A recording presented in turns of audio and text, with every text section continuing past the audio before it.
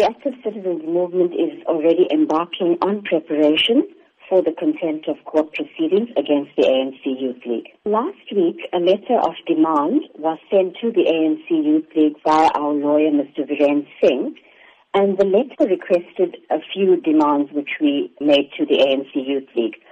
One of them being an unconditional apology to the family of Ahmed Kathrada, the active citizens movement, and to the people of South Africa for the unlawful disruption of the memorial of a struggle stalwart, Comrade Ahmed Kathrada. And the deadline for the written confirmation of acceptance by the Youth League was Saturday the 15th of April at 4 p.m. We can confirm at this point that our lawyer has not received a response to our demands, but instead a letter from the League requesting a meeting with the ACM was received. Are you then willing to meet with the ANC Youth League over this matter? We are willing to meet with the ANC Youth League when a written apology as requested is provided.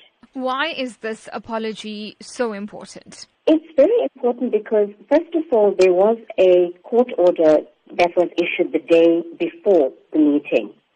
And the spirit of that court order was accepted by both parties. And there were various demands we made, which the ANC Youth League agreed to.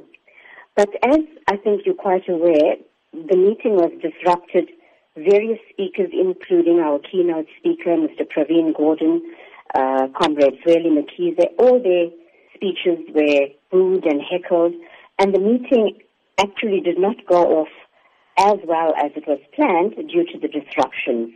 You speak about Zweli Mkhize. Are you considering taking up this matter with the ANC itself? Comrade Zweli Mkhize did provide an apology immediately after the meeting on Sunday. We have not discussed any meeting with him or with the ANC at present. For now, we have received a request from the Youth League, and once we receive an apology, we will meet with them.